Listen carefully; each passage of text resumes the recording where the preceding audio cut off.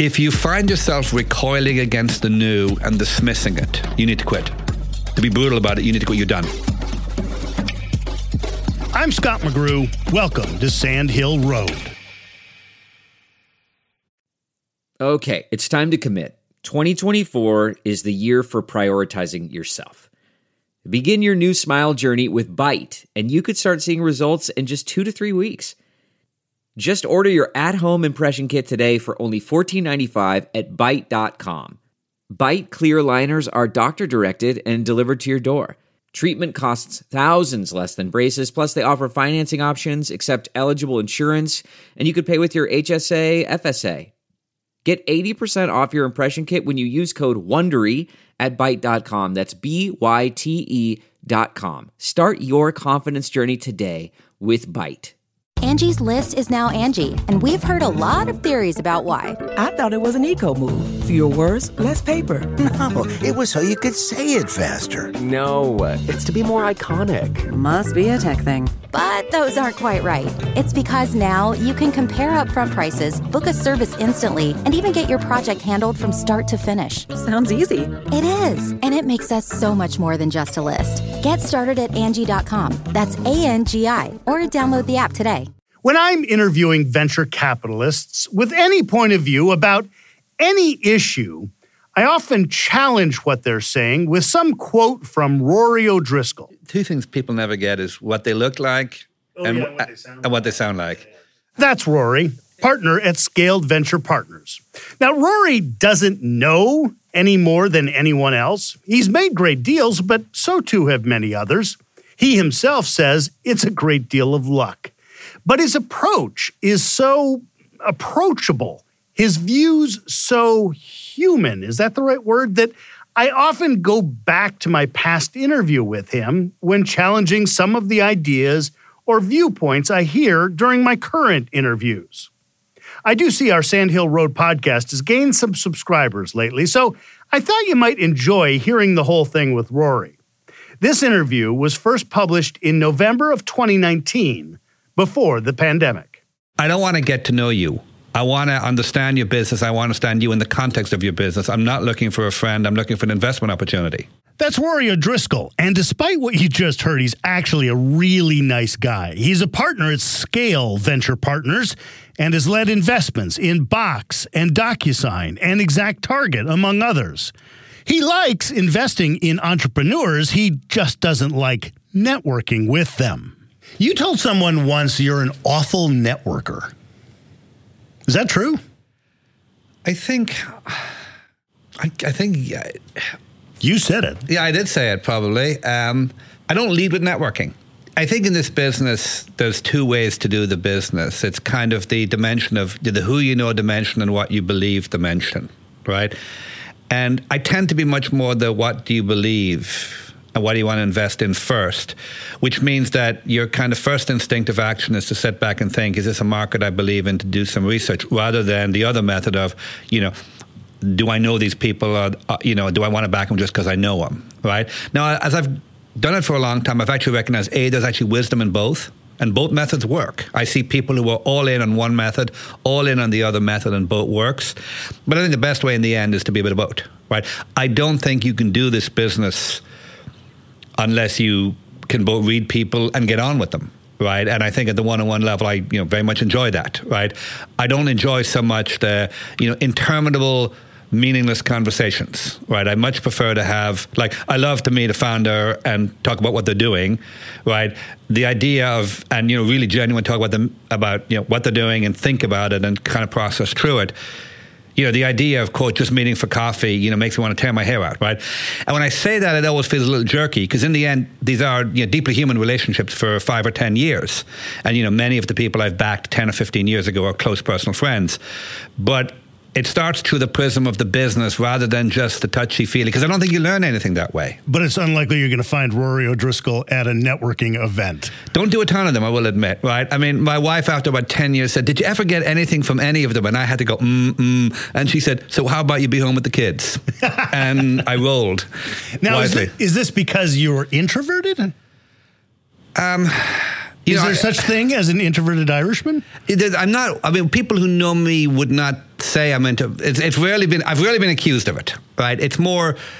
Yeah, that's a funny thing. Though I will say I love the Susan Cain book on introverts, right? I thought it was a really profoundly important book about, that you don't have to be a rah-rah. And I think we're seeing a lot of that now, which is that, some of the information on successful leaders who are much more about managing teams and being a little... and much less about the rah-rah. So I think that I like that strain of thing. I don't think I'm as introverted as that. I like people. I like going out. I like a few drinks on a Friday night. I enjoy company. But I think when I'm doing the work, as I say, I think it's as simple as if you lead from what are you doing versus who are you. You're not just trying to, quote unquote, meet people. You're trying to understand what's happening and what matters, and therefore how that falls into whether or not it's an interesting investment opportunity for you. You came to America from Ireland with $200? $250, I think. Technically, I actually came most recently from London. I'd actually moved from Ireland to London, had a business that didn't work out. But fundamentally, yes, you have to be able to prove you can support yourself to get into the United States. So yes, I had to save up for my $200 to get in, so that the guy at the immigration couldn't send you back because you can't support yourself. So yes, I had that money. Now, this sounds like you came in on a horse cart or something like that, but you were coming from what, the London School of Economics, right? Indirectly, actually, yeah, I had a great degree from the London School of Economics, but then I'd done my own business in the UK and it hadn't worked out, and 4 years later I was genuinely broke. And what you discover is, especially at that time, it was super hard in the UK to recover from something like that in your career. It was just, you'd gone off the track, you'd not done the accepted thing of, joining Goldman Sachs after the London School of Economics, and now you were some dude at 26 who had a failed business. And it was just really hard to make it there. And, the bet was it would be easier over here, which in retrospect turned out to be a good bet. So, yeah, so it was odd. And, initially it was hard here, but then what happened is, the degree stands you in good stead eventually, and I was able to start work ultimately in venture capital. But yes, there was a convoluted period of around 2 or 3 years where I would have to say that at the time you look back and go, this was probably not a good move from the LS. It hasn't really worked out as planned when I was, emigrating here with $200 and working in a graveyard. But there you go. I was going to ask, what was your first job in the United States? Well, I think I've said this a lot. I always feel like I'm dining out almost on the story. But it's like, I worked in a graveyard. And it wasn't that I was digging holes. I was actually doing the accounting for the books as a temp. And, it was a job. It was a first job. Every immigrant has a shitty first job story. Yep. It's just the nature of the beast, right? And, what sticks in, it was totally fine. And then I was lucky enough to meet someone who was working at Bank of America and ended up joining Bank of America's venture capital group and had been there ever since. But yeah, everyone has a tough first job. And I remember, it's not the whole great thing, but actually realizing that, as an immigrant, 4 years ago, you graduate from the LSE, and now, before I got that job, they gave me an accounting test. Could I add and subtract? I mean, I literally was sitting there going, 4 years ago I had a first-class honors degree, and now the person at the temp agency is confirming that I can do basic mathematics. We have gone down a long way, right? When you put LSE on your application at the temp agency, they have no idea what it is. That's exactly right. It was all wasted. But look, it all worked out great, and no complaints. It looks that way. In fact, it worked out great. I was looking it up. I think you have 54,726 shares of Box. This is a company called Box, for those who are not familiar with it, at $17.87. That's $1 million in change right there, just in your Box holdings. There's obviously other things. So from $250 to, in Box stock alone, $1 million. Sound about right?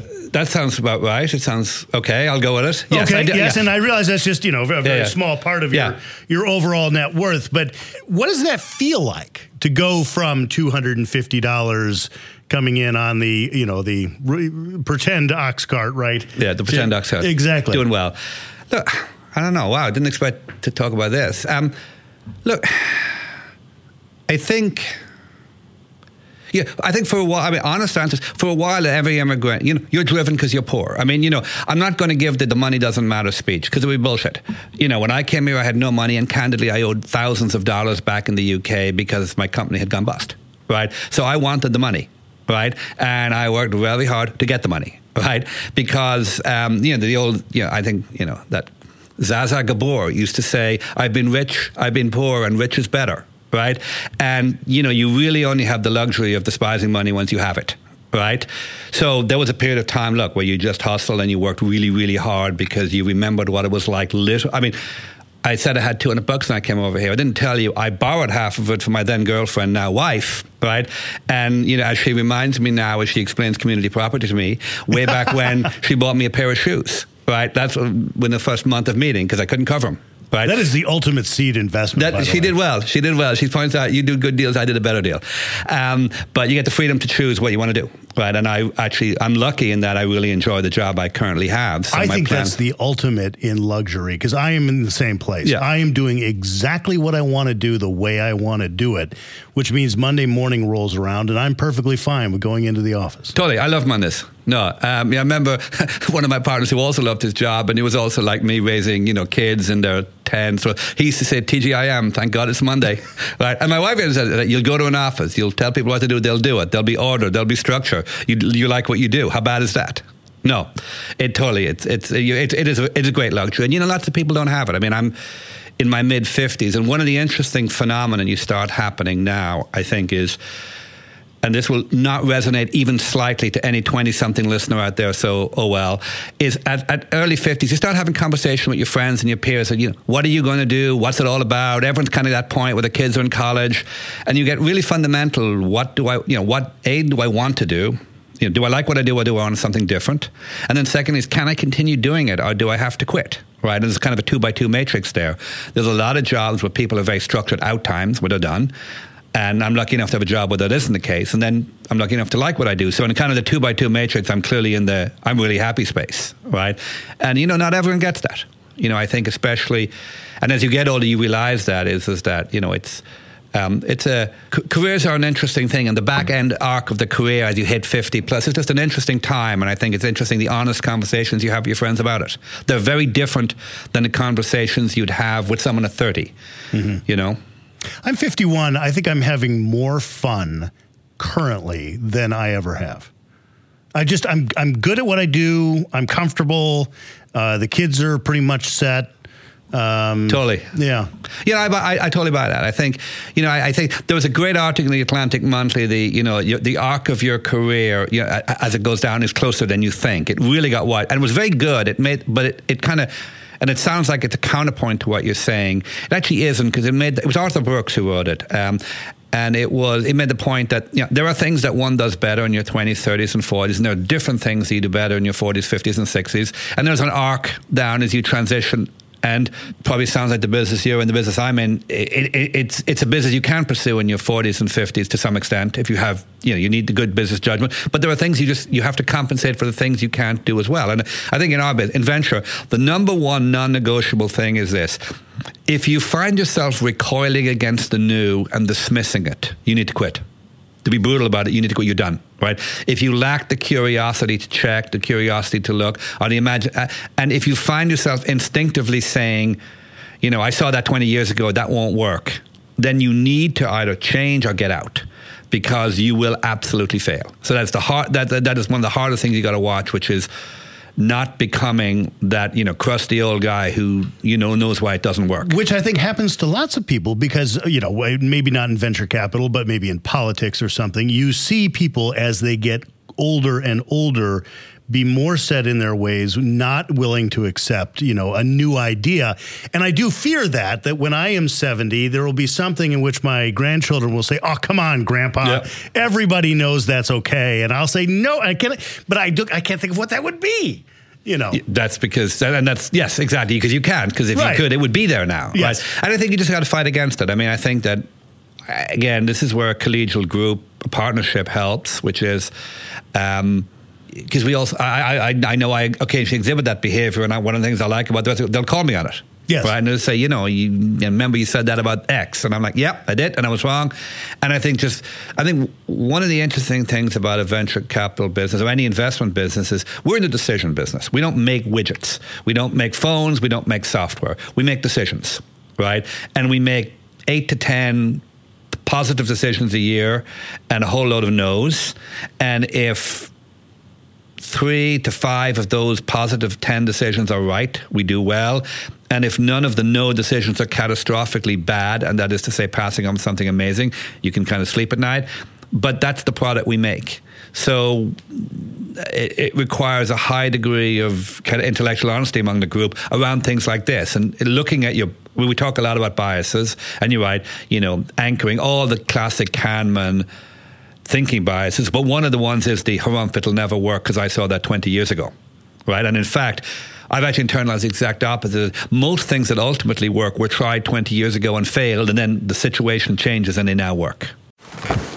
The comfort of your favorite seat is now your comfy car-selling command center, thanks to Carvana. It doesn't get any better than this. Your favorite seat's the best spot in the house. Make it even better by entering your license plate or VIN and getting a real offer in minutes. There really is no place like home. And speaking of home, Carvana will pick up your car from yours after you finalize your offer. Visit Carvana.com or download the app and sell your car from your comfy place. Delve into the shadows of the mind with Sleeping Dogs, a gripping murder mystery starring Academy Award winner Russell Crowe. Now available on digital. Crowe portrays an ex-homicide detective unraveling a brutal murder he can't recall. Uncovering secrets from his past, he learns a chilling truth. It's best to let sleeping dogs lie. Visit sleepingdogsmovie.com/Wondery to watch Sleeping Dogs, now on digital. That's sleepingdogsmovie.com/Wondery. CarMax is putting peace of mind back in car shopping by putting you in the driver's seat to find a ride that's right for you. Because at CarMax, we believe you shouldn't just settle for a car. You should love your car. That's why every car we sell is CarMax certified quality, so you can be sure with upfront pricing that's the same for every customer. So don't settle. Find love at first drive and start shopping now at CarMax.com. CarMax, the way car buying should be. You've said that about AI, that AI is not as revolutionary as some of the people pretend it to be, that this has been more of a slow progression of AI. And looking back at it many years from now, we won't think of companies as being AI companies because AI will just be part of what computer software is. Yeah, I mean, it's definitely, there's a lot in that. Yeah, I mean, definitely, look, kind of people started talking about AI in 1956, which, depending on where you create ENIAC, was probably 10 years after the first, massively mainframe vacuum tube-based computer, right? So this has been thought about a long time. And you're right, what's happened is there's been these busts of productivity in AI and then kind of these AI winters. There's been one in the 80s, one in the 90s, and, not a lot happened then for 10 years, and then this latest explosion, probably starting in 2012 with the whole deep learning, the papers on deep learning, and then the progress on vision. So yes, this is another one of those AI spring. I mean, if you have AI winters, then you also have AI springs. This is clearly an AI spring, and it's cumulative. The stuff that was invented 10, 20 years ago, you're right, now doesn't seem like AI. I mean, if you had shown someone Alexa, 20 years ago, they would have said that's impossible. Yeah, I mean, that's not even AI, really. Yeah, I mean, we were investors in SpeechWorks, which became part of Nuance in 99. Remember, we did very well on that. And that was early speech recognition. And you're right. It was the idea of speech recognition was there. And I think there'd been generations before that, but it was very limiting in terms of what you could do. And, you didn't, I mean, the best example, I think United was one of their biggest customers. And if you think back, I always say it's very practical. If you think back to how you used to interact with the United voice recognition system, like even 8-10 years ago, it was, they'd say, you tell me yes or no. It was very structured. Tell me yes or no. Is this your flight? Say yes, say no. And it was very leaden, right, and painful. And over the last 8-10 years, you can see in real time, now you can talk to it much more conversation. It's still nowhere near perfect, but you can interrupt, you can go back, you can do a lot more. And that's, just watching the speech recognition technology improve significantly in that period of time. Now, I'll give you an insider's tip. If you want to pitch O'Driscoll at his conference table at Scale Ventures, there are 2 words he really dislikes. Don't call yourself a revolutionary, and for goodness sakes, never say your company is shifting the paradigm. If you read paradigm, the word came from Thomas Kuhn, The Structure of Scientific Revolutions, right? Newtonian physics was a paradigm shift, right? And once you agree that that's a paradigm shift and relativity is a paradigm shift, I'm sorry, most software is not, right? There are a few, there may be, like, I think some of the stuff, obviously Jobs and Apple did was. I think a lot of data stuff is not at that level of paradigm shift. So, so it's a useful word, but then what people, to be even vaguely correct, you say a paradigm shift within the industry of blah. Right, so you end up, it's a paradigm shift within the teeny tiny industry that you've never heard of. So whatever. I mean, it's a descriptor. I'm fine with it. I suppose the reason I push back at it is much more especially in a bull market, I'm inherently suspicious of arm wavy stuff. Right. I mean, I think that, you get back to the question, what does it do? Does it do it well? And is it working? Right? And who's going to cut us a check? That's exactly right. No, in the end, who's going to buy this? And as a friend of mine used to say years ago, who gets promoted for buying this year? Right? It's very, like, forget about you. Think about the customer. Who at the end of the year, whose boss says, I'm so glad you bought that software this year. We are doing really much better. If you can't pass that test, it's really hard.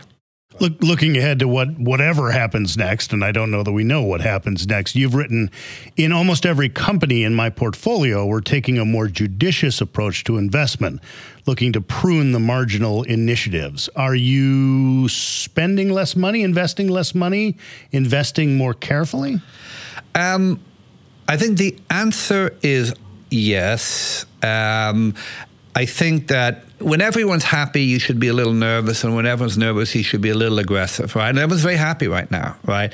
I think that, we're continuing to invest. I would say reasonably aggressively at a fairly steady pace. We end up doing 8 deals a year. We're going to end up doing 8 deals this year. We did 8 deals last year. We did 8 deals in 2010. Right, the composition, stage, value, some parameters of those deals might change, but in venture, the thing about venture is, unlike some lower growth industries where it's all about how well you buy, right? Because at the end of the day, if something can only grow at 5% a year, if you buy wrong by 40%, you're never going to outgrow it. You can hold it for 8 years and you're done. Right? If something can grow at 100% a year, you can survive a little bit of outpayment provided the raw investment works. What that means is one of the strengths of the venture capital business is that if you're picking good companies, you can invest throughout the cycle at a reasonably consistent rate. And the truth is, in periods where the timing of both valuations going in and valuations going out are positive, you will get a lift. A fund that might have been a 3x fund could be a 4x fund just because you bought cheap and you sold dear, right? And the other way also, a fund that could have been a 3x might be a 2x, right? But the thing that you have within your control is if you're picking companies that have secular growth trends, then the impact of cyclicality is by definition much less. In a way that, for example, in a buyout business, that's not the case. If you buy a mature business at the wrong price, there's nothing magical will happen to a company that's growing at 5%. It'll grow at 5% or 6 or 4, right? Whereas our businesses, you do get that magic. So you don't have, so you can manage around the cycle easier, but kind of going back to your quote, at the same time, I remember years ago someone said to me, you always run these companies to some extent on the current rules, right? Not the rules, but the current rules. And you got to be ready to change. I think at the moment, the truth is you can be judicious, but at the same time, people are spending, fairly aggressively and trying to grow aggressively. And if you get left behind, you're left behind, right? And it would be wrong, and it would be both foolish and wrong for me to say to my companies, hey, you should go all into cash conservation mode. The truth is, in many of the markets we're playing in, other companies are being aggressive, and you have to be relevant. Right? So I think one of the things experience brings to the table, actually going back to something I said earlier, is you also got to know when it changed.